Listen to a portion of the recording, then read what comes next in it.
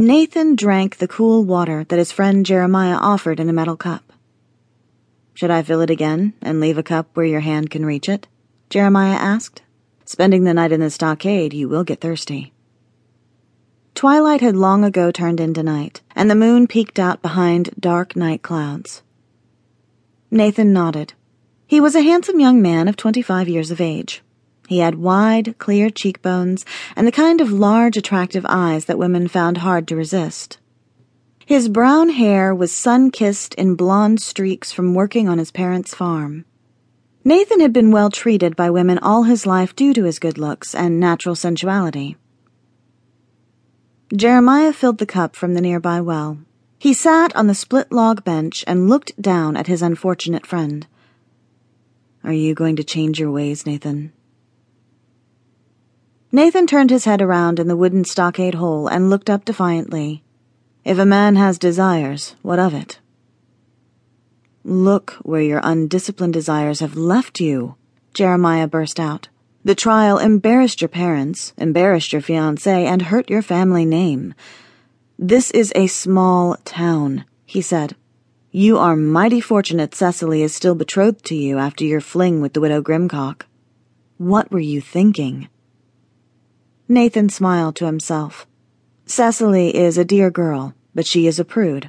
Before I marry such a girl, I wanted to experience what life has to offer in sensual delights." Jeremiah smiled ruefully at his intemperate friend. In a way, Nathan and his betrothed were not well suited for each other. It was understandable that Nathan would buck against a family-approved, community-approved union. The village pushed people to conform. "I understand," Jeremiah said softly. "But you should have been honest with the widow. She already lost a husband. She does not give of her heart lightly. When she put you on trial for disaffected emotions and broken promises, she seemed genuinely upset." "I never promised to marry her," Nathan said. "She is too old." "Then why were you having sexual relations?" Jeremiah said. Nathan laughed.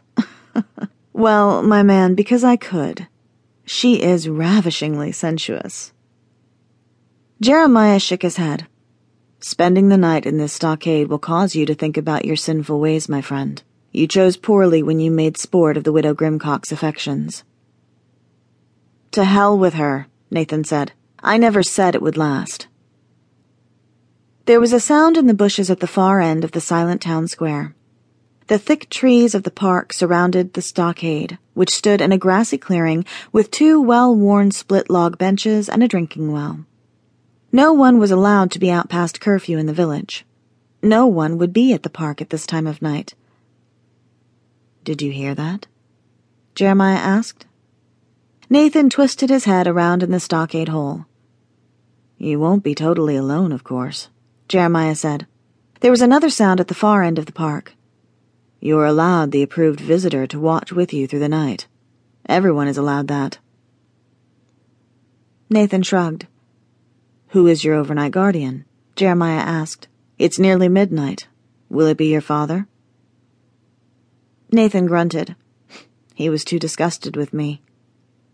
"Will Cecily guard you till dawn?" Nathan laughed out loud. "Certainly not. The girl could barely stand to be in court to witness my trial. No, I have another watcher." "I would have served as your guard." "You and everyone else had already left the courthouse. I had to choose from those still there, or they would not release me from jail. I got a good man." "Good. Coyotes run in these woods. They require all stockade-punished villagers to have a watcher to guard them overnight. Ever since that robber 2 years ago got mauled by a bear." If his relatives hadn't stupidly left food out overnight for him, perhaps he would not have attracted a bear, Nathan laughed. "Mustn't laugh at others' misfortunes," Jeremiah cautioned. "You don't take dangers seriously. Why didn't you take your sensual urges to the gypsy women who live in the forests beyond town? Many men in unhappy marriages taste erotic pleasures that way." "With what money? I work my parents' farm from dawn to dusk.